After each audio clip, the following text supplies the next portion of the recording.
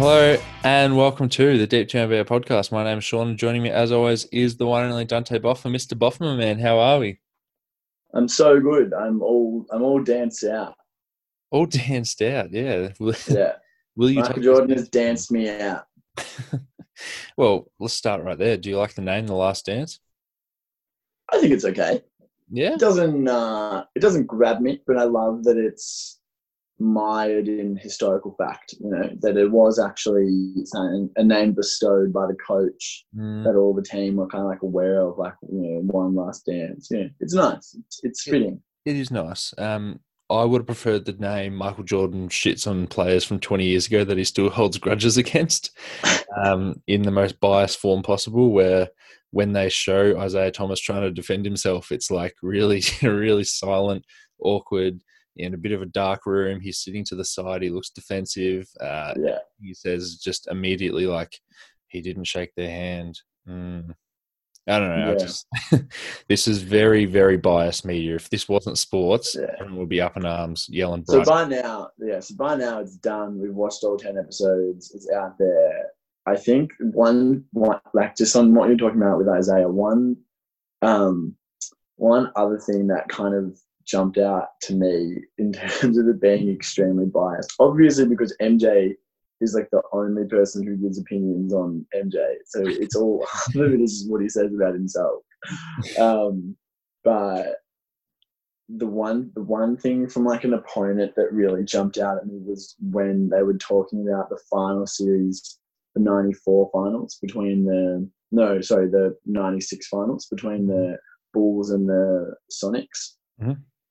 And they're talking to Gary Payton, and Gary Payton's like, yeah, like they got us in the first few games, and then in the first three games, and then I switched on to him and we won two in a row, and like we really felt like we had kind of figured out how to slow him down enough, but by the time we figured it out, we'd kind of run out of time. And then they show Michael Jordan what Gary Payton says, and then Michael Jordan's like, no, Gary didn't slow me down. And then they're just like, let's leave it. They're like, all right, cool. All right, everyone. Mike said that the last guard to win defensive player of the year didn't slow him down. Then, all right, I guess we'll move on. Yeah, I know what you mean. It's you like heard it from Mike. He was unstoppable. Yeah. Well, I'm going to bounce back a little bit and say that there were a lot of players from the era who did sort of come to his defense, come to his offense, really. Like you see Reggie Miller, who says amazing things about him, and Larry Bird says, that wasn't Michael Jordan playing. That was God disguised as Michael Jordan for 48 minutes. Like shit like that is really cool. And when we watch this exact same documentary 20 years from now, when LeBron's doing his thing, under like LeBron films or whatever it is, which we're going to talk about soon with his Netflix movie. But how many players do you reckon will come to LeBron's defense that either weren't his teammates or aren't clutch clients? I do think there'll be a lot, because I think among players of the same, and it's difficult because LeBron's kind of had a career that has spanned kind of two generations, really. Yeah. In that, like, someone like Steph Curry, arguably his greatest postseason nemesis, was drafted, like 7 years later than him. Yeah. So he kind of does. He didn't. The people who he kind of grew up with in the NBA are all pretty much gone. And there's this new crop of superstars, the Durants, the Currys, etc., like Westbrooks, Hardens, that are all coming like later and that are heaps younger than him, but he's like still here. And so I think a lot of those people, like, I can guarantee you that when Steph Curry was, in college at Davidson in 2009, he's watching 25-year-old LeBron James and being like, oh my God, like, I want to be like LeBron James. I guarantee it, all these dudes were. And then they get to that level and they're like, oh, like, I'm actually kind of as good as him. So I think the one difference that there will be is that it seemed like no one in like at that time thought that they were as good as Jordan. Maybe like they touch on it with like Clyde Drexler, thought maybe he was as good as Jordan, and then they lose in the finals and you never hear him again. And the thing with LeBron now is that there's a lot of dudes who think that they are better than him. they're all wrong, because it's like Kevin Durant thinks he's better than LeBron and has like gone on record and said that, and has always resented being viewed as like the second best player in the league. Like whatever way you want to crop it, like LeBron is and always has been better than Kevin Durant. But someone like that's not going to come out and speak in defense of LeBron. But they only got 10 like rivals of Michael Jordan to speak in the documentary and say like, oh, like he was really good, he was so great, he was greater than any of us.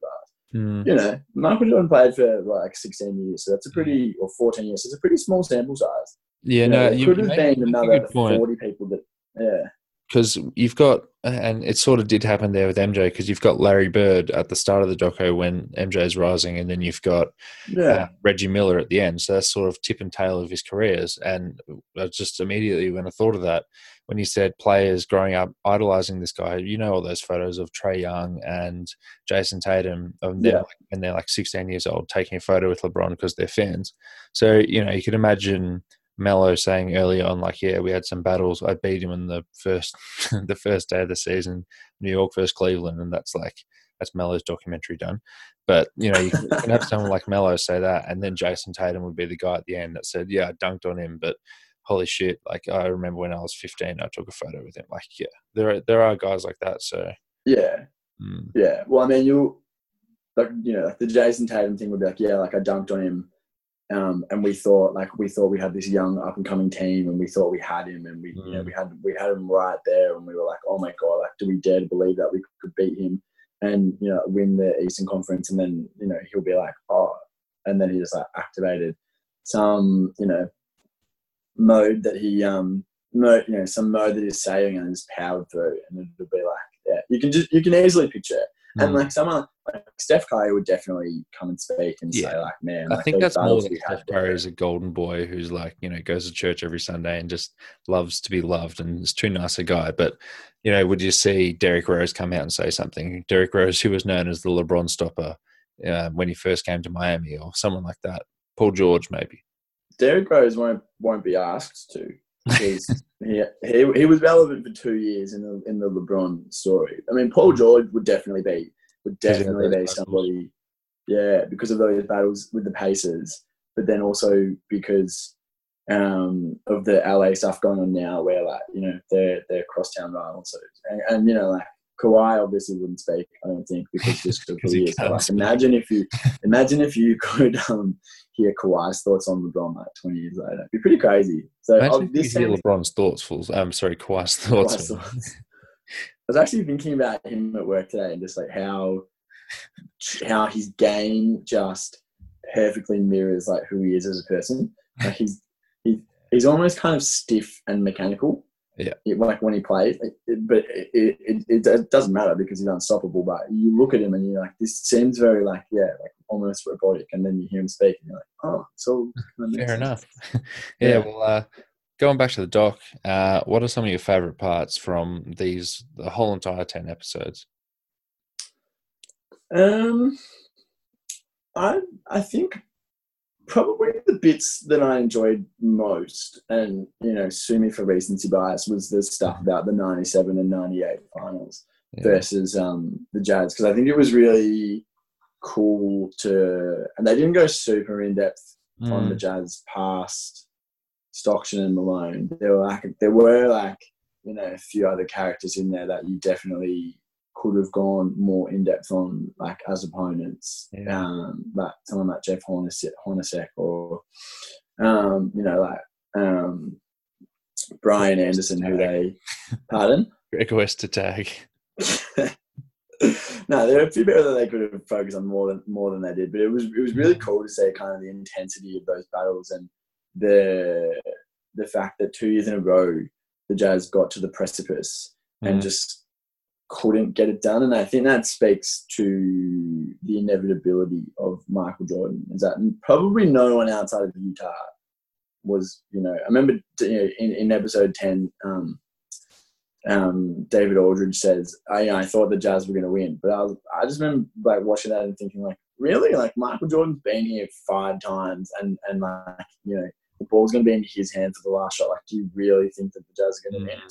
it just all seemed pretty pretty inevitable. And to hear the good thing about the doc is that it gives you enough stuff that was being said at the time, like enough kind of contemporary opinion, and then it gives the chance for reflexive opinion 20 years later that you can kind of create like a nice and full picture. But that's one thing that stood out to me throughout the whole doc, not just when they're talking about the jazz stuff, is that like everyone at the time would have felt like Michael's going to pull it out. And, you know, like 20 years later, we're looking at it and we're like, yeah, of course, Michael pulled it out. Like, what else was going to happen?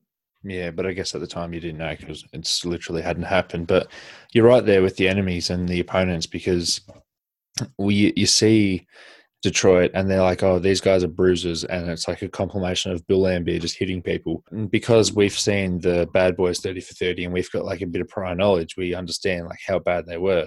Or, you know, talking about Karl Malone and John Stockton, we understand like, you know, how good they are and some of those Sonics teams. But I watched every episode with my housemate, who is a neutral non-basketball fan.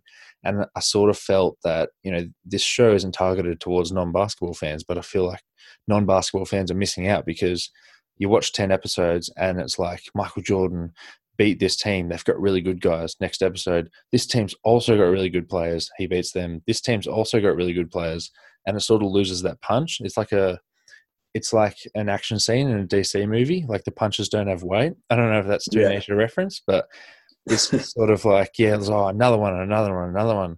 And I guess you sort of have to do that if you're making a documentary of 10 episodes 20 years later. But I feel like there's a lot of prior knowledge needed to like really get excited. And I was getting really excited. I knew that last shot was going to go in, but it's just so exciting. Like, fuck, this just keeps happening. Like, and this happened. And it's like crazy to look back on that. He literally hit a shot, stole the ball off Karl Malone, who was having like a killer game, by the way. I think he ended up like 11 of 18 from the field with like a cheeky little 27 and 10. I think he had like 5 assists.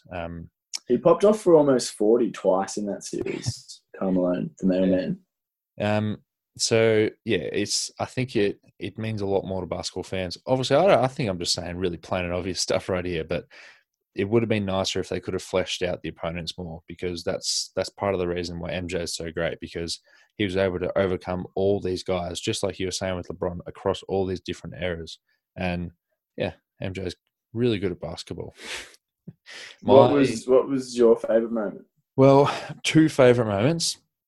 The first one is every single time Tony Kukoc talks, and especially when Tony Kukoc was talking about Scottie Pippen when he sat on the bench, which we'll talk about that in just a second. But every single time it was like, I've got a little script here. It was like, Tony Kukoc goes, so Phil, tell me, you take last shot. And I say, of course, Tony Kukoc good at final shot, and I have fast jump shot. And then Scottie Pippen's like, what do you mean? Like, you know, if I'm not going to be in the game, I'm just going to sit in the bench. And that's pretty fucked up, because, you know, that's pretty fucked up. That's not a very team thing to do, especially for someone who seems a bit as laissez-faire as Scottie Pippen. But can you think of any contemporary? I was trying to rack my brain of like what since then and I mean, in the time that you and I have been seriously watching basketball, can you think of any time where that's happened? Like, I've got 2 instances. One being every time Deion Waiters is on the court, he feels like he's pissed off that he hasn't got the last shot. But he's not going to say, oh, I'm sitting on the bench because LeBron took a shot over me. And then in the 2015 Eastern Conference semis, when David Blatt was drawing up a play for LeBron to inbound the ball and then give the last shot to whoever it was. And then LeBron said, nah, fuck that. I'm taking the shot. Don't be stupid. He makes a shot. And then they go on to win the series.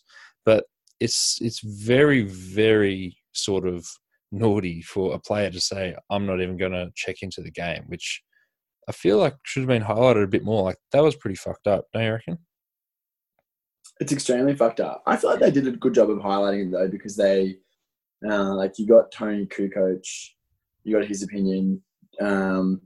the person who reacted most viscerally was Bill Cartwright, who there's the story about Bill Cartwright like screaming at Scotty, like yelling through tears because he was like, so betrayed. And Steve Kerr said he felt betrayed, and pretty much everyone that they spoke to about it was like, yeah, it felt like a betrayal. But it just kind of goes to show, I think that's a good example of two things, and is that one, at that point the team had already been together in that iteration for 4 years, so there was enough kind of like shared respect as people that they would go, that they'd be able to like invest in and move past it.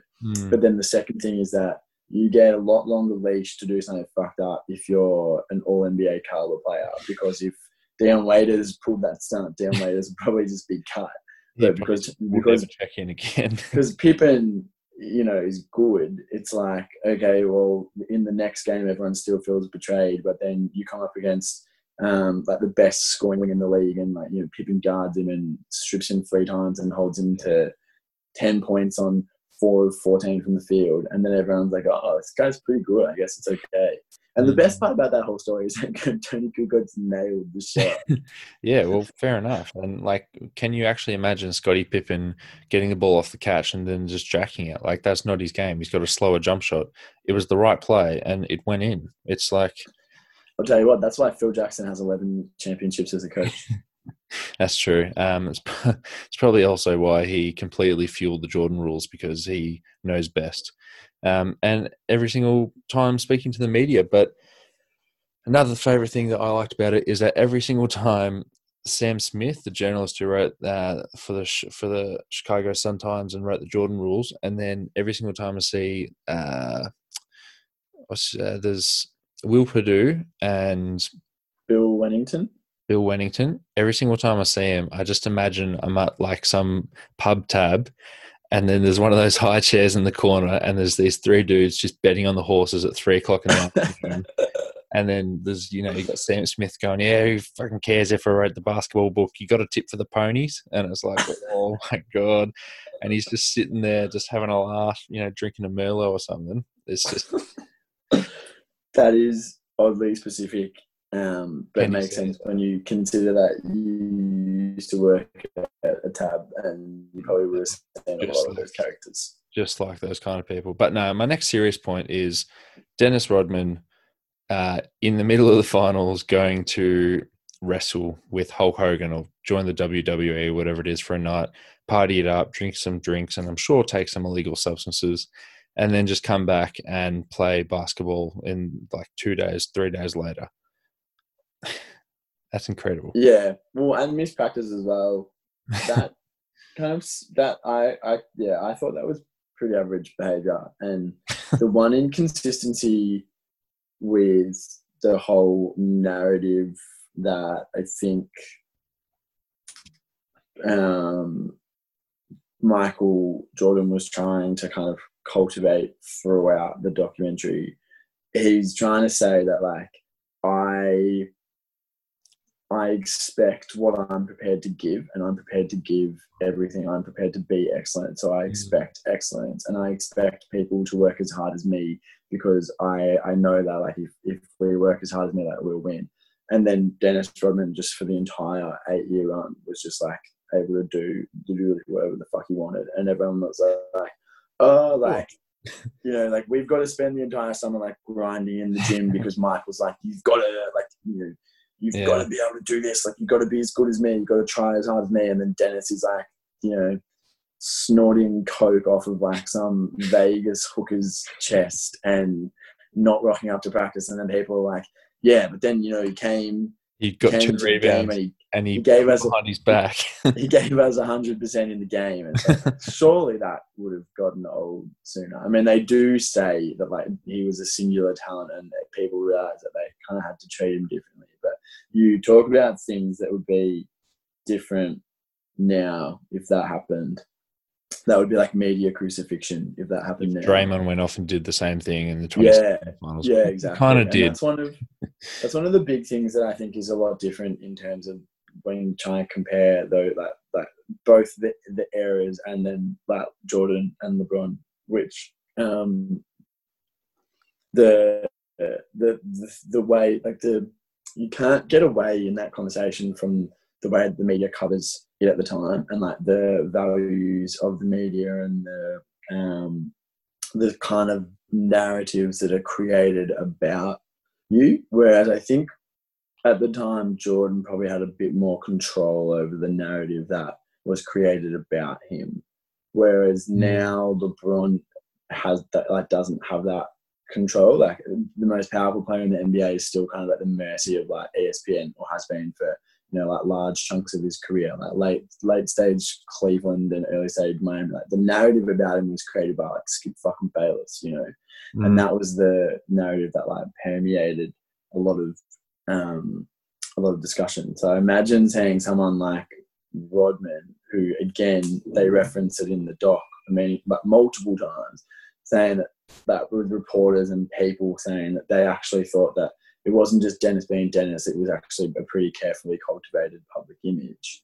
And then people, you know, media and fans in the 90s bought it in a way, and they were like, oh my God, like Dennis is so crazy.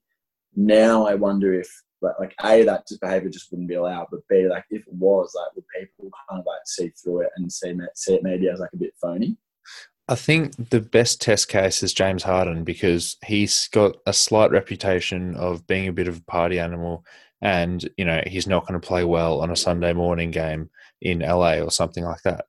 He wouldn't Utah, because Utah has no nightlife. So, God, you didn't even smile at that one. You didn't get the Draymond reference in the 24-0 win streak. Anyway, I actually didn't, but yeah. goes to show I don't know my Warriors history. Well, someone was saying, you know, are the Warriors, are they going to lose their streak in Utah? And then he's like, well, Draymond's like, well, what are we going to do in Utah? There's no nightlife, so it's going to be as well rested as everyone else.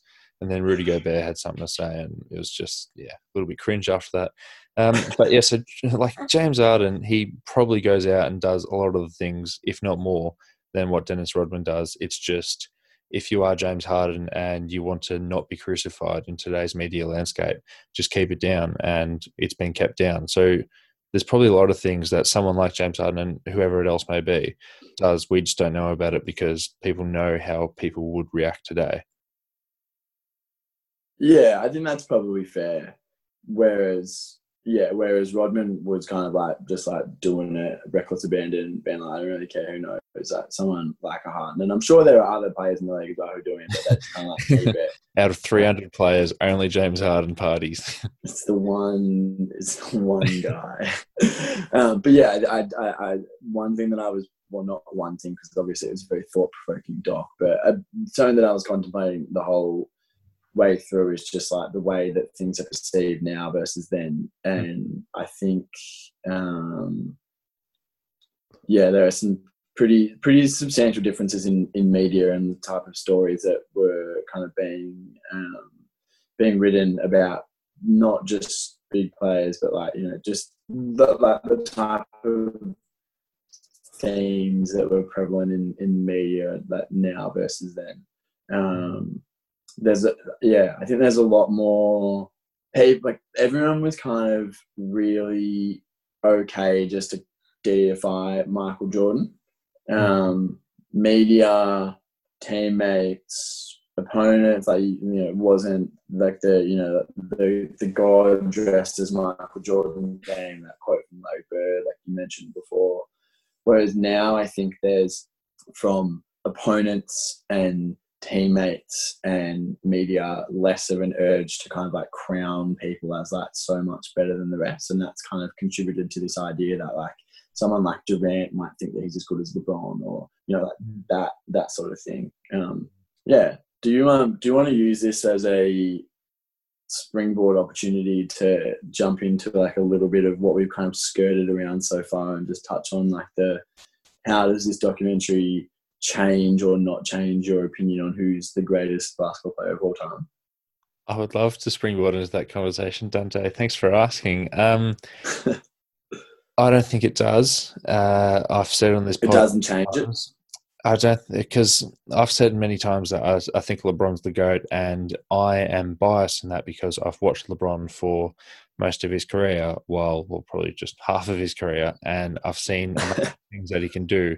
Whereas I didn't watch Michael Jordan play, and I didn't just watch a random Tuesday game against the Bucks, against the Brandon Jennings Bucks, where it's like, okay, LeBron is incredible. He's the size of Karl Malone, but he can windmill dunk and guard a point guard. So just watching pretty much a 10 episode montage of MJ doing MJ things is like, it's great. I love basketball highlights, but it's not the same as being able to watch a guy night in, night out just dominate the league and do what LeBron's doing right now, which is like he's prehistoric in age. He's like 36 or something, Mm. and he Mm. is, is he in he's the assist leader this season, putting up like 27 odd points It on the is, best team in the West. and by like more than a full assist as well. Like, it's not close. Yeah, so there's no cheeky Rick Rubios or John Walls like just stat padding. I still think LeBron's the GOAT just because of the fact that I've watched him night in, night out. What about you? Does this change your opinion? For a long time, I had been of the same opinion because it's an easier opinion to come to. Because of exactly what you say. It's just like I've probably watched like live 60 LeBron games in my life. Yeah. And, like countless more on replay or, like old games, whatever. Like, I've seen LeBron play a lot. I've been around my entire basketball consciousness LeBron has been the best player in the league. Yeah. But recently, and this is before the Last Dance, I'd kind of started to reconsider my position just because I think that if I were to look myself in the mirror and be honest with myself, it's easier to poke holes in LeBron's resume than it is in Jordan's, because once Jordan really got going, there's pretty much no hole to poke. Like, he came through in almost every big moment. He willed his team. I do think that the difference is negligible, and that I think more so than in any other sports debate, like across a lot of sports, people who think like Michael Jordan is the best player are often really aggressively misunderstand like LeBron James's career and the sorts of things that they think are ammunition for like why he has failed where Jordan succeeded are actually not really. And a few examples that spring to mind is that like LeBron spent the first 7 years or 8 years of his career in Cleveland where they were just like fundamentally unable to put a team around him that that was, A good it way was to any put it. good. Yeah. Like LeBron James won 67 games as a 23-year-old. And the best players on his team was like a 35-year-old Zajunas Ilgauskas who couldn't move, and then Mo Williams. Mo Williams made one All-Star team, and that wasn't because Mo Williams was an All-Star. It was because of LeBron James. Like, once LeBron James left Cleveland, Mo Williams' career, like when people were like, oh yeah, he's a low-end starting point guard, not like an All-Star level player. And 23-year-old LeBron James went to the NBA Finals with that team. So he had success in ways that Jordan didn't earlier, despite the odds. Like, the documentary does a good job of illustrating how Jordan was also not like unsupported in the team, like in team building, pretty much until they drafted Scottie Pippen. So that's the first 5-6 years of his career. Yeah. But LeBron was just as unsupported and still kind of like rocked up to the finals. And that first finals loss in 2007, LeBron James was 23, playing again with the team that we discussed and playing against Greg Popovich, Tim Duncan, Manu Ginobili, Tony Parker, being defended by Bruce Bowen, who at the time was like one of the best wing defenders in the game. It's an elite team. And a lot of his other finals losses, which is a shame that we have to say like a lot and talk about, like there's multiple finals losses. The one aberration is kind of like the Dirk series, which there was still a great team, that those Mavs, but they obviously weren't of the caliber of the team that LeBron lost to in every other one. But the Spurs in 2014 were like an all-time great team. The Warriors, when the first Warriors Cavs series, when Love went down in the playoffs and then Kyrie Irving fractured his knee. LeBron went to 6 against that team on his own. Like who else is on that team? And then the last 2 losses against the Warriors, what are you going to say? You get Clarkson on your team. You get almost 1/3 of all of the All NBA players. You get the scoring champ. You get 3 MVPs. You get a Defensive Player of the Year, and put them on a team and against Andre you. Iguodala. And Andre, no one's beating that. No one's beating that. Yeah, well, that's one of the biggest holes in LeBron's resume is that he's had finals losses, but I think the fact that he's made the finals on such a crap team, because let's say MJ had gotten past Detroit earlier on, he probably wouldn't have won the finals before the first one that he actually did. Like, that's a bit of a guessing. Might not have been ready to win, but just because it's all conjecture. Just because he lost in the semis or he lost in the Eastern Conference Finals, that makes his final resume look better. But he still lost. It's not like he won every single year, and he still had, somewhat of the exact same team he had around him with Horace Grant and Scottie Pippen. So it's like, just because he didn't make the finals and lose, he looks a lot better than LeBron. But what if LeBron, instead of going to 8 finals, lost in a couple of Eastern Conference Finals, and then all of a sudden his finals resume goes from, what is it now, like 4-4 or something? His finals resume? Yeah. 3-6. Yeah. So instead of 3-6, what if it's 3-3 because he loses earlier on to like a good Boston team in one of those early years or something like that?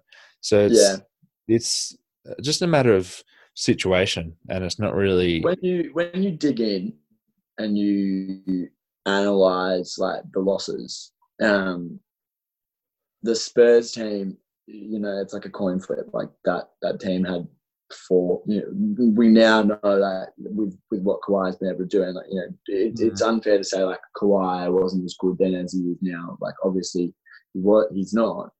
He's really developed as a player. Like he won the fucking Finals MVP in 2014. He was like 4th year in the league, so he was still a pretty damn good player. 4 Hall of Famers on that, like on the team that he goes against. That first one, that first one against the Spurs, there's 3 Hall of Famers on that team that he goes against, and he's 23 years old. That name, in the last 30 years, probably since like Magic, name a 23-year-old that like led their team to the finals. You can't. It doesn't happen. Michael Jordan couldn't even do it. Yeah. The two of his 3 losses to the Warriors, 2 of them happened when the Warriors had the aforementioned collection of talent, and it's like, well, okay, sick. And like any team in the league, any team in history would have lost to that team. Yeah.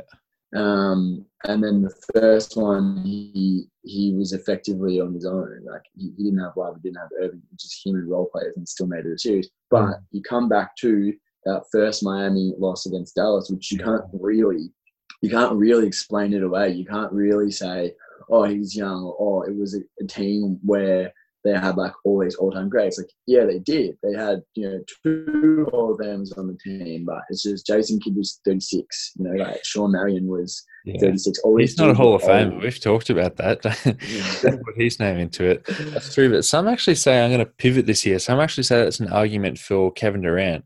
I think we talked about this last week, or maybe it was off air, how Kevin Durant joins a super team as LeBron did with Dwayne Wade and Chris Bosh. And that team, you can put it down to that Dallas team clicking at the right time, being really good, or also a bit of LeBron and his team having the jitters essentially, right? And they clearly took care of business with a gentleman's sweep against OKC the next season. But for Kevin Durant to come into essentially a same situation, which is a blanket statement, but they both joined super teams that were expected to win. For him to come in and comfortably win that first finals as Kevin Durant on the Warriors and not have a hiccup and not have a burp against Dirk Nowitzki, that is we still both believe that he is the number 2, but that is a big case for KD being better than LeBron. That LeBron had to sort of fight for it, and he lost the series and came back. KD didn't really muck about. He came in and he hit a game clinching shot ahead over LeBron as well after defending him the whole entire series. It's an interesting concept, and there's no doubt that Kevin Durant is one of the best and like most clinical performers in the postseason that we've seen in probably ever. I mean, he's two-time Finals MVP, and he's got like a plethora of clutch shots that he's hit, and with the exception of that series in 2011 when he was like 23 years old. Ever since then, he's been able to kind of like, ever since he joined the Warriors, he's been able to come through. But OKC, it's a different story, because the reason why he joined the Warriors is because the OKC had a 3-1 lead in the conference finals and they lost. But I don't think that it's an argument for Durant as such, because Miami's Heat Wolves team wasn't like a triumph of. It wasn't a triumph of team building. It was a triumph of Pat Riley being able to get 3 All-NBA level players, whereas Golden State was like perfectly calibrated around all of their players, and they had Miami had role players who did something really, really well. Like they had a Udonis Haslem and they had a Mike Miller and guys who were really good at what they did. It's just that instead of having Udonis Haslem in Golden State, you've got Draymond Green. Instead of having Mike Miller, you've got Klay Thompson. So it's like the best of the best at what they do, and they also do more. And so I would say that Kevin Durant wasn't asked to do as much on any of the Golden State teams as LeBron was on the Heat teams, especially when you consider that the last season before Dwayne Wade kind of started to not be as good was the first season. Like he was noticeably like getting older every year after that. And Bosch kind of not to say that he trailed off, because I mean you look at he the took a numbers back and seat. he did, but obviously he took a back seat in the same way that Kevin Love would later. But because of the way that the Warriors were built, no one took a back seat. Klay didn't have to take a back seat, and his scoring averages didn't suffer because the way that he was scoring didn't change. And like Draymond still did everything. Draymond still brought the ball up the court and initiated offense and took out boards and played defense. And Steph still scored 27 in a game, and everyone kind of still did the same thing. KD just slotted in perfectly. So I kind of think that it's an argument not so much for in KD's favour, but like against KD, because it's like, well, who else slotted in perfectly? Harry Barnes. Not to compare them, in that level, but just in terms of the way that the ecosystem allowed a player to just slot in perfectly. That's something that few teams have ever had, and certainly nothing that that's not something that LeBron teams had anywhere. Yeah, so the real number 2 debate here is: have you got Kevin Durant or Harry Barnes?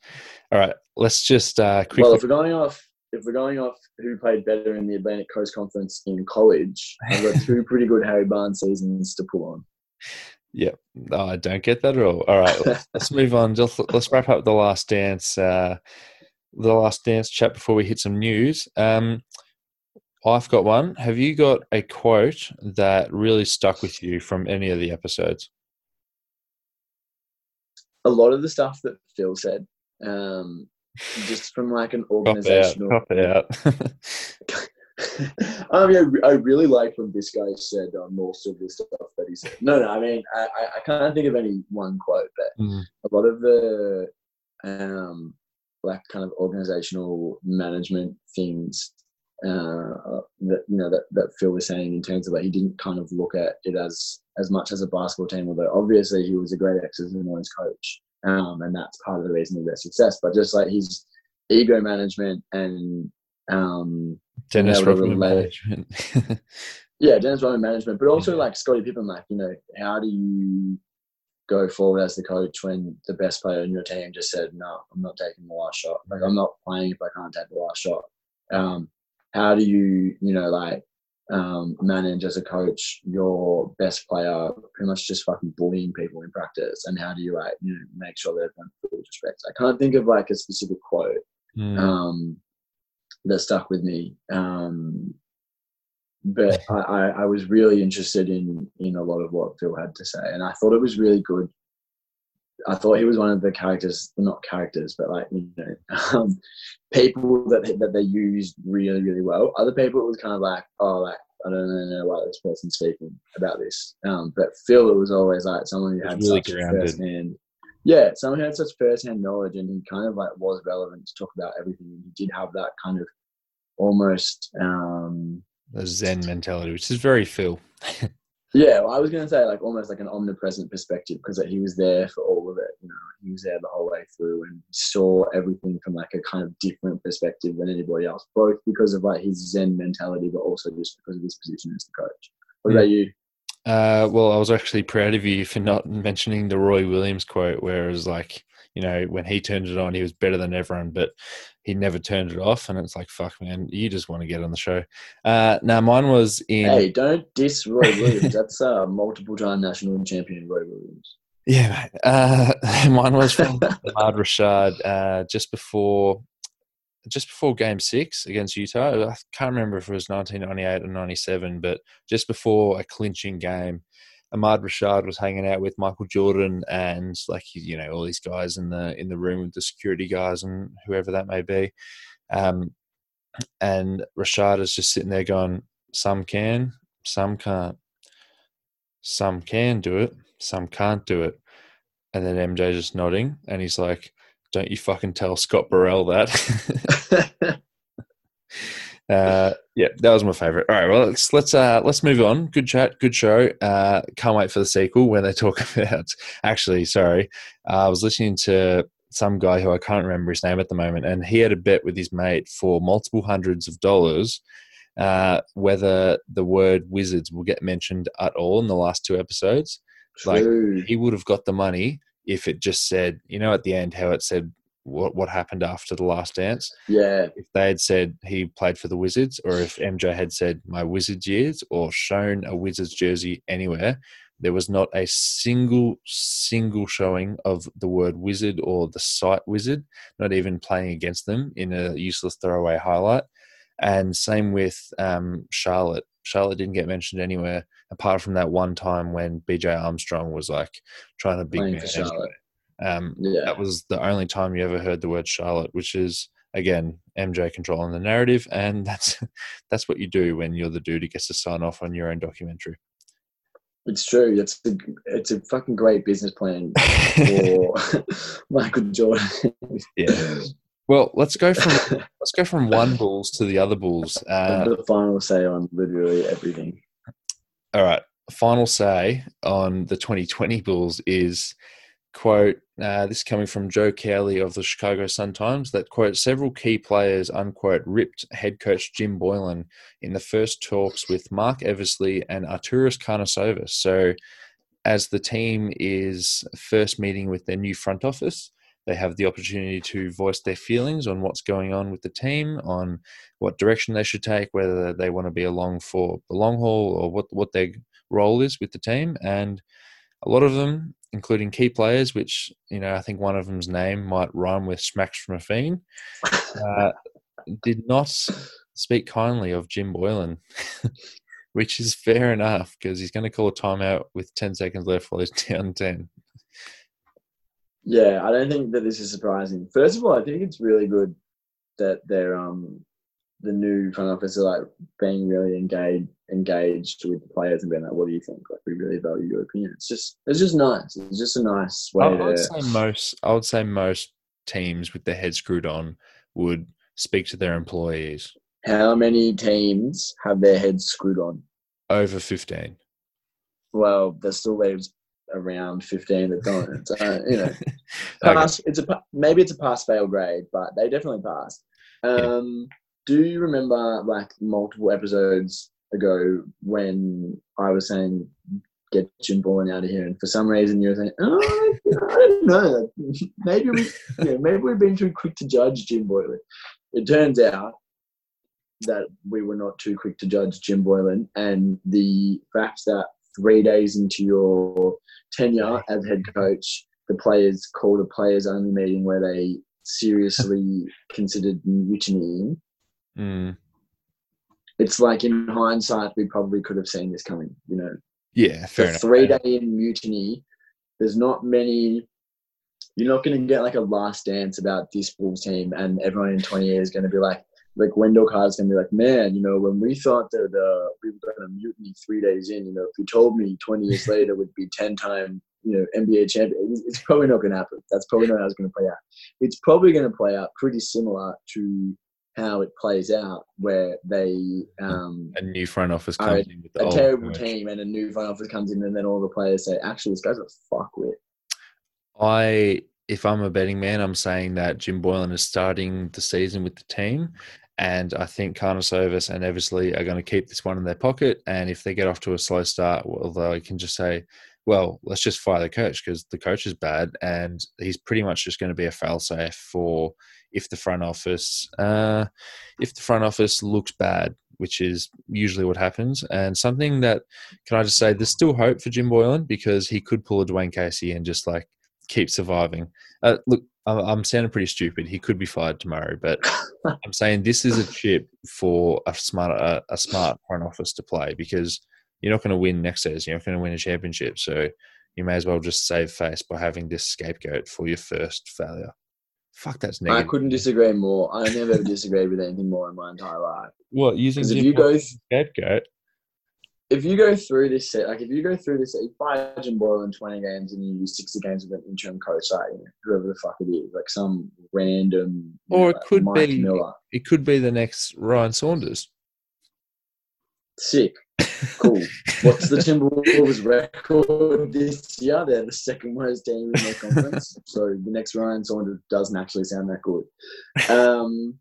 If they go through, if they follow this plan and they fire Jim Boylan, the rest of the season is effectively a write-off. And you can't write off this season with Larry Markkinen and Wendell Carter. This season is like the make or break. Wendell Carter's going into his 3rd season. Larry Markkinen's going into his 5th season. 4. 4. You need to kind of know what you've got with these guys. Like a lot in a similar way to what we talked about last week in our mailbag episode where we had a question about Marvin Bagley. The Kings are going into the season. They don't know what next season. They don't know what Marvin Bagley is. And he's going into a period where they need to know that. You have to know whether, as the front office in Chicago, you have to know whether the 2 highly drafted lottery picks on your team in your front court can play together in the system that you want. And the only way to know that is to get the coach that you want and see if it works.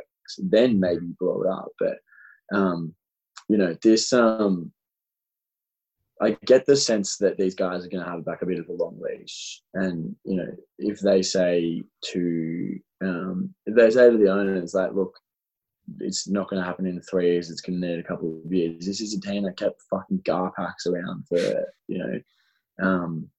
Paxson played with the team and then was like a front office executive since 1998. Sure, that's 22 years. And then Gar Forman came in like 2003, 17 years. So I don't feel like Big Artie, as we call him on the show, is going to be like looking over his shoulder being like, oh no, like I really need to fail safe 20 games into my tenure. All right, fair enough. Let's move on to the next one. So according to Ian Begley of Sportsnet New York, the Knicks are eyeing Cole Anthony and have, quote, extensively scouted him. And Zach Brasilia of the New York Post says that Anthony says that he would, quote, relish the chance to suit up for the Knicks. How about that? Someone would relish the chance to suit up for the Knicks. Yeah, I mean, he does. I'll tell you one thing about Cole Anthony: he does not lack for confidence. So potentially, he thinks that he's he'd love to suit up because he's going to be the answer to the decades-old New York point guard conundrum. The next John Starks, they say. He's going to be the heir to Linsanity. Yeah. Yeah, one of them. I wouldn't hate it. I wouldn't hate it. I don't think that it's a great fit alongside their current collection of, and I use this word loosely, talent. And again, kind of following on to our discussion that we had, well, it was not really a discussion, it was more of a monologue about RJ Barrett last week or the week before, about me wanting to see the Knicks give RJ the best chance to succeed. I don't know that bringing in Cole Anthony to play alongside him at the point would really do that. But like, it'd be cool. Cole Anthony would look good in like a number 2 New York Knicks jersey. Yeah, I couldn't care less at the moment, but my dream situation is for LaMelo Ball to go to New York, because if he's going to be really good, I would like him to be really good in New York, because you get heaps of publicity, and the better LaMelo Ball looks, the better the NBL Next Stars program looks, the better Australian basketball looks. So, and also I reckon a number 2 Knicks jersey would also look good as well. So they can both wear the same number. What if LaMelo Ball was going to be good, but then he went to New York and wasn't good? Like, what if him going to New York was the thing that stopped him from being good? Does that change things? So that's what's stopping Kevin Knox from being good. Just the fact that not the fact that he shoots like 14% from 3. You're right. 14% from the field.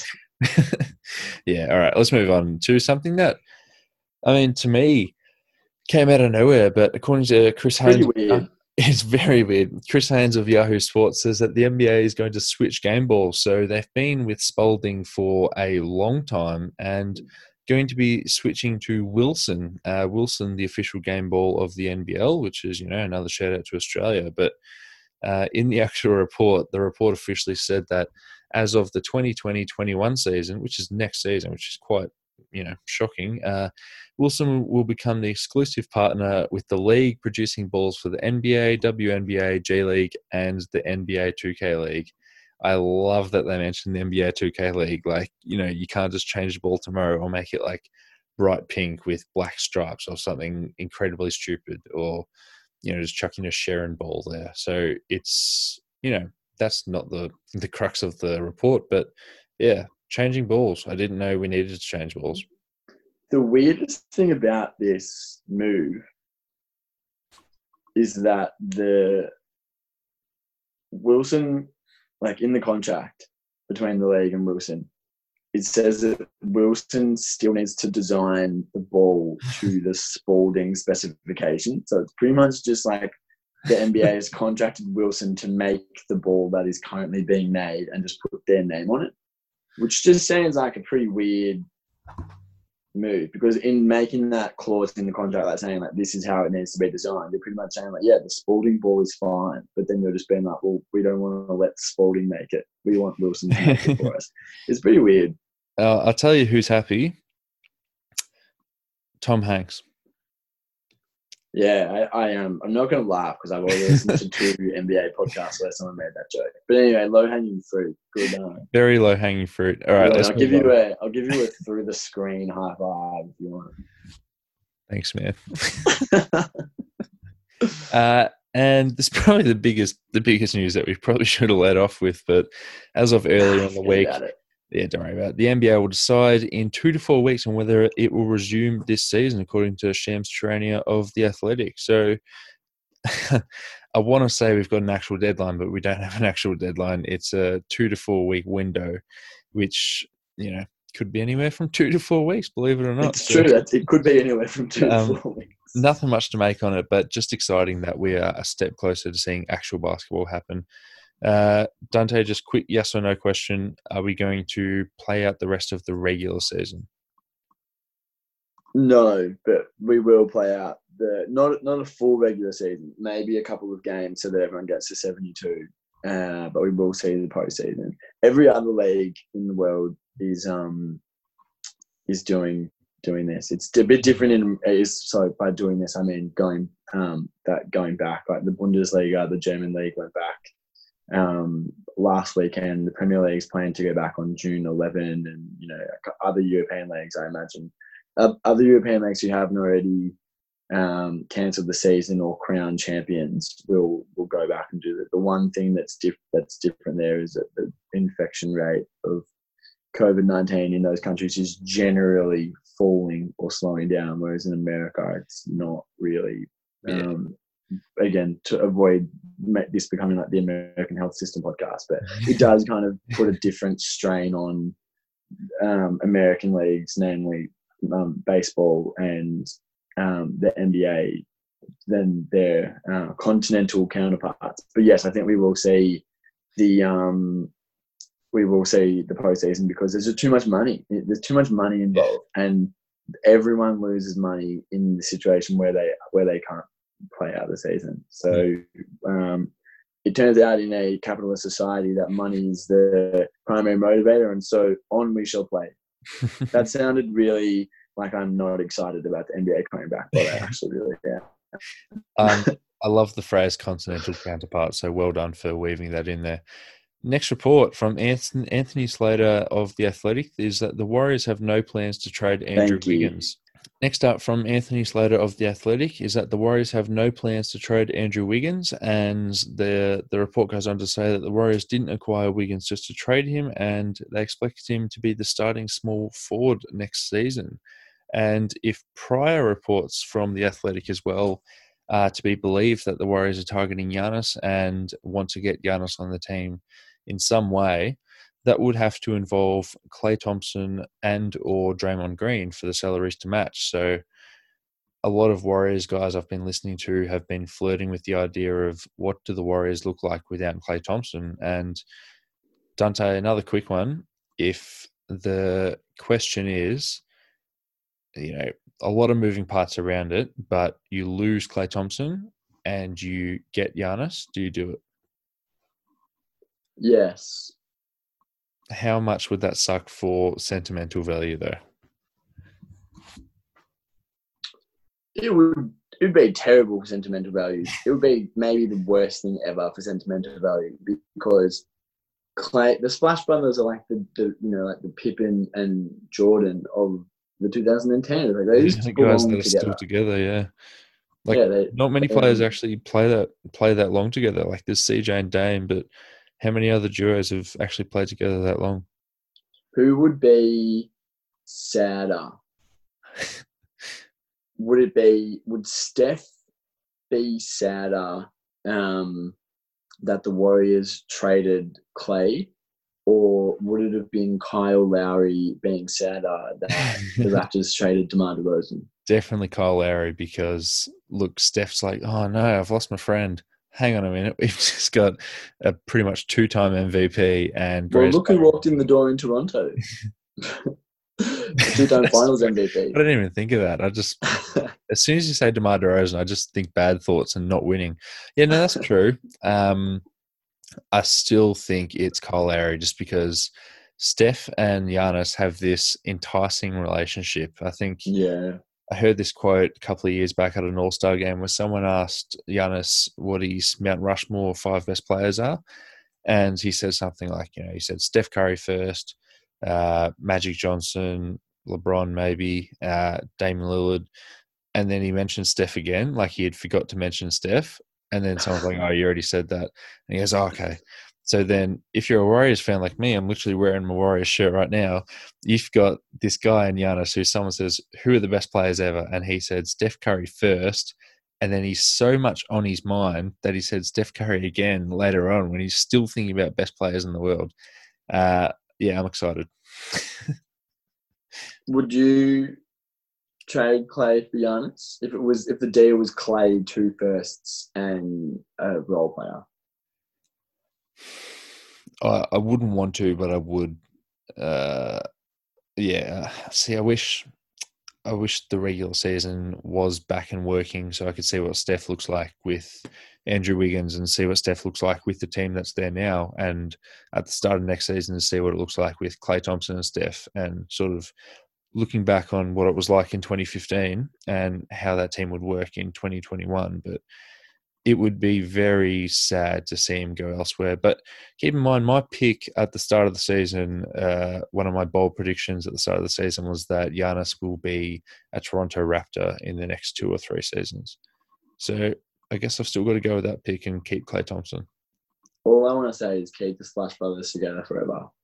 Yeah, that would be nice. All right, let them retire as Warriors, get their jerseys retired, and finish 1 and 2 on the all-time 3-point field goals made list. Well, it's not actually. It's not a too dissimilar argument with what Danny Ainge brings up a lot, which he says that the Celtics won a lot of championships with Bird and McHale and Parrish, and then just ran them into the ground and They went up, they won the championships, and they went down and they lost games while those guys were still on their team.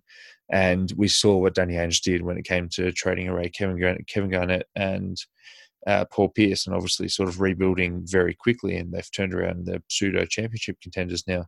Would that sort of be similar to moving on from Klay Thompson, where it's hard for the fan base and the sentimental argument to move on from someone like that? But if you're getting a younger, better player in Giannis, is that better for the team? Would you compare that to the KJ Paul Pierce trade? No, because the KD Paul Pierce trade, they just got abstract picks that no one thought was going to be as good as it ended up. It ended up being the highest, the most value-rich talent, pick collection of all time. But it'd be very different if you traded for Giannis. You'd be like Giannis, and a soon-to-be two-time MVP walking in the door makes it a lot easier to part. But I mean, sentimentally, it would be terrible. I think that for every Warrior fan, the ideal situation would be that they just don't need Giannis to win the championship, and they just win two more, and then Steph and Clay gets his respect and stuff. Yeah, you've got me excited. I'm not going to be able to sleep tonight after you said that. Next up, something very interesting is Spencer Dinwiddie will be crowdfunding his next contract, which he announced on Twitter himself. And if enough people donate to his GoFundMe, and donate Bitcoin to the equivalent of 24 million, or just a bit over 24 million US dollars, he will let fans decide where he signs with. So I imagine, I don't know the logistics of how it's going to work. I don't think it's got to be a handful of very wealthy people who would donate towards Spencer Dinwiddie's Bitcoin. It's not going to be like you and I donating $10 like it's a blood donation run or something. But if he does reach this point, does he just open up a Twitter poll, chuck in 30 teams, then just retweet himself twice for the next week and just see who people vote for? What's the method there? Well, I mean, he's got 88,000 followers. So if everyone donated $10, I'm really bad at math, but he'd probably get there.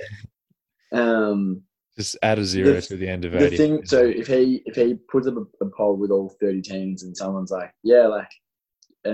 then 20,000 people vote for Detroit, and then and then Detroit's yeah, well, we're not offering you a contract. Does he just go down the list until a team offers him a contract, or what if he wants to sign with the Lakers, but they're the voters go to the Lakers, but then the Lakers are we can only afford to offer you the MLE, and then he's actually I want 20. He said whichever the fans vote for would be a 1-year deal. So if he's willing to take a 1-year deal, which probably isn't the safest thing to do for a guy who's had knee troubles in the past.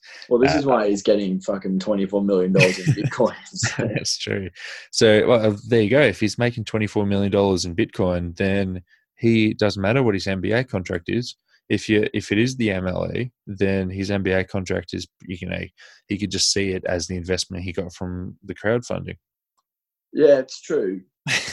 I just feel practically there's some kinks that need to be worked out in the plan, because if his top 10 teams are, No, but I think he's at the level where if he went to all 30 teams and said, "Hey, I'll sign with you for the minimum," all 30 teams would take him. It's not like he's a bad player. And no, some teams wouldn't. Like who? Give me 2 teams that wouldn't sign him. Well, Detroit wouldn't take him. Why not? A trade chip. Because he's too good. It's just a trade chip. If you can sign that dude for the minimum, trade him for 2 first-round picks halfway through the season. Yeah. You could trade him to the Lakers for Kyle Kuzma and their pick in 2050. Or he's good enough that instead of you winning 17 games, you win 26, and you don't get the number 1 pick, you get the number 6 pick. I would rather have that loss in picks, but also gain 2 extra picks from the trade, and then you can. Yeah, but what if? Okay, well, what if? Sorry, then you what can. If the market for him emerges as the Derrick Rose market, and it's it's 2 seconds. That's the value. People decide that the league decides that this is Spencer Dinwiddie's value, and then they're oh, wait. So now we can't get 2 first-round picks for him. I just feel there'd be teams that wouldn't do it. Someone like Sacramento wouldn't do it because they wouldn't want to stunt the development of the young guard. Atlanta wouldn't do it for the same reason. They just want to have the ball in their dude's All right. Well, Um, I don't think there are enough Detroit fans on Twitter to absolutely tank this poll as well if they are really like spurned hard to get him. But I was thinking one last thing on this. What's one team that you could sort of bomb them? Like if you're, let's say, the Lakers and Golden State Warriors fans, like two large fan bases, team up and say, "Oh, let's stuff this team. Like let's muck them around." Who would you just sort of bomb the votes for? Like who's the Alex Caruso team that you would just bomb all-star votes on? So it's funny. I'm just going to not answer that question, and I'm just been on Spencer Dinwiddie's account, on his Twitter account, looking up information about this, and he's actually deactivated the GoFundMe. So to everyone listening, please just 14 hours ago, he tweeted out that he's deactivated he tweeted out an image of the account being deactivated, saying, LMAO, this is funny. 2K to charity in 2 days is a success though. So that sounds like instead of raising 24 million, he raised 2,000 and then decided this isn't happening and donated to charity. Well, you heard it here first. That's breaking news. Okay, so Spencer 14 hours Dinwiddie is ago. going to get paid like 60 million in the offseason. It's basically what that any Detroit fans who over the last 5 minutes have been like, yeah, we're getting Spencer Dinwiddie. Sorry. All right, let's move on. Bit of weird news from Jeff Snyder of Collider. So it's not coming from an NBA outlet, but LeBron and Adam Sandler are teaming up to produce a Netflix movie together. When I first read this headline, I was literally watching The Last Dance, and I just went, okay, so it's a LeBron documentary. What's Adam Sandler doing in it? Is it like when Leonardo DiCaprio has a cameo? Yeah, it's going to be the next Uncut Gems, maybe, or just don't really care because I didn't watch. What was the movie where LeBron was a cheapskate and he was with Amy Schumer? Trainwreck. Trainwreck, yeah. Is it just going to be another train wreck? Pardon the pun. Well, Trainwreck was a Trainwreck, so I fucking hope not. I'd be interested in seeing Adam Sandler in a basketball court. I feel like Adam Sandler has moves. I feel like Adam Sandler would be one of these guys in a basketball movie who they don't have to like alter the film. They don't have to like shoot from a specific angle. I feel like Adam Sandler will post you up at the elbow and back you down. And just when you think it's safe to reach, he's going to spin the other way and hit like a fadeaway jumper, and do like 8 times in a row. He's pretty good in grown-ups. Yeah. At basketball. I can't say that I remember much of grown-ups since I have grown up, but Uncut Gems, which was his most recent movie, which was directed by the Safdie brothers. We were talking about it before, and I mentioned that it was one of the most profoundly uncomfortable movies that I've ever watched. But I thought that was really good, and Adam Sandler really like rehabilitated his image in that movie. So now is the perfect time to really strike while the iron is hot and attach himself to a big name kind of producer. But at the same time, if you asked me, do I think this will be a good movie? The answer is probably no. So mixed emotions. Yeah, that's all we need. Probably the biggest news of the last couple of days is that I know this one hurts. This one hurts for you. Feels like Sean. I've had wrist surgery, but Bojan Bogdanovic has had wrist surgery and he will miss the remainder of the season, according to Adrian Wojnarowski of ESPN. And this pretty much kills Utah's title hopes, because obviously they were quite up there in terms of in terms of titles before. And I will now take this as an opportunity to sort of, what's it called when, like my take before the season that Utah would win a title, it is not wrong and not right because, God, there's an actual word for this, but something's happened out of my control and that's why they didn't win a title. Not because like they extenuating circumstances. Yeah. So, look, one of the key players has been injured. The main takeaway from this was that Woj and the Utah Jazz both had different accounts of when it happened, but they both mentioned that this injury happened sometime around Christmas, whether that be just, December 2019 or January 2020. But the fact that this injury happened early and Bojan was just dealing with it really made me upset, because the fact that, players play through injuries. LeBron played through with whatever broken hand he had in the 2015 finals, or whatever that was when he came out in a cast after the finals. But players play through injuries, and I'm sure the Utah medical team said, look, you can get through the season. Let's just finish the season strong, and then we'll worry about getting like surgery on your wrist. We'll worry about getting surgery. But because of coronavirus, that sort of, put a hole in everyone's plans, and where timeline was like, look, you can be healthy and get away with it until, what is it, May. Now that looks like it's going to be pushed forward a couple of months. So it's more out of, he was probably going to get this surgery done this time of the year, no matter what. It's just whether basketball's still on right now, which obviously it isn't. So sadly, we will not see Utah clinch a title this season. I'm just going to break that news now. Just for a bit of context for that last comment, the day that the NBA played their the last game, March 11th, 5:38 in their 2020 title prediction odds gave Utah less than 1% chance at winning the title. So,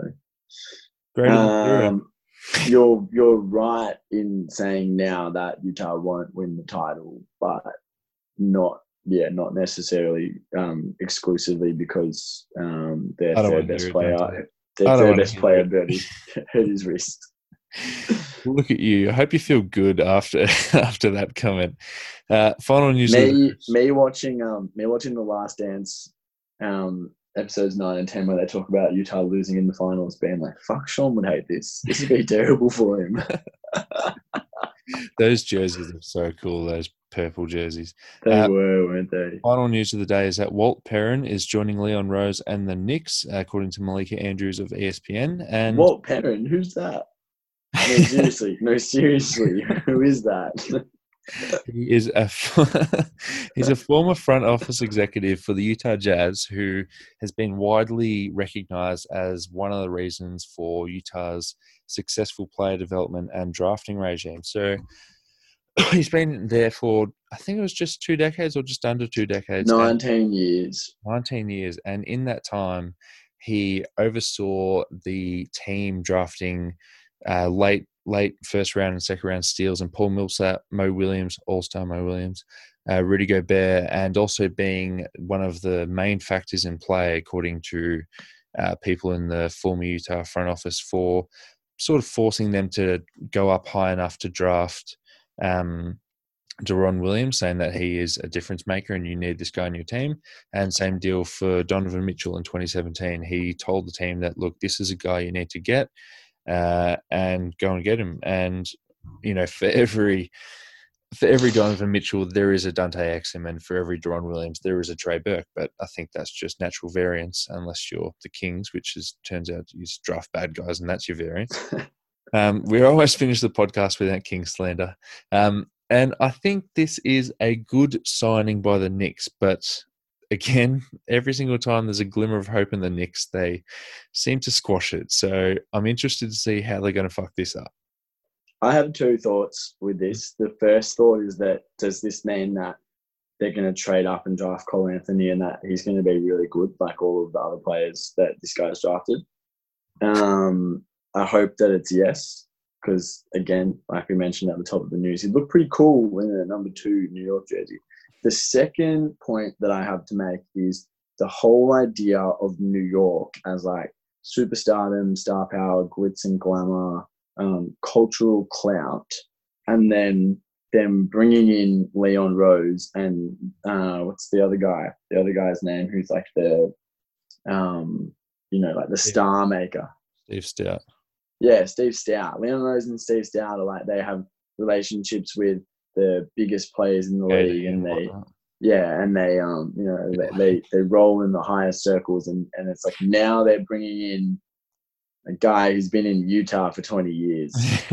It doesn't really seem to kind of fit the theme here. Mm. A guy who's been in the second smallest NBA market for the last 20 years, and they're going to rock up and he's going to be like, yeah, I haven't been to a bar in 15 years, but I think you should draft this guy. And they're going to be like, yeah, all right, country bumpkin, enough, like get out of here. Anyway, that's how I imagine that conversation going. But that being said, in my research about who is Walt Perrin, I stumbled across a picture of him, and he actually looks like a really nice man. He looks like a really nice guy. He looks like a nice dad of two older. His kids are like late 20s and grown up and doing their own thing, and both successful, but also like very morally correct, respectable people. Like he's proud of the job that he's done in raising not only successful people but good people. So, you know, maybe if this is the person to change the culture in New York, then who knows? This one sweet little father figure is going to come in and just blow the Knicks off their feet. Can't wait to see it. Anyway, that's all we've got today. So thank you very much for listening. Remember to follow all of our social channels on Facebook, Instagram, Twitter, and LinkedIn if you're so inclined. And make sure to subscribe to the podcast to get notified of new episodes. And Dante, I'll speak to you next time. Catch you then, bro.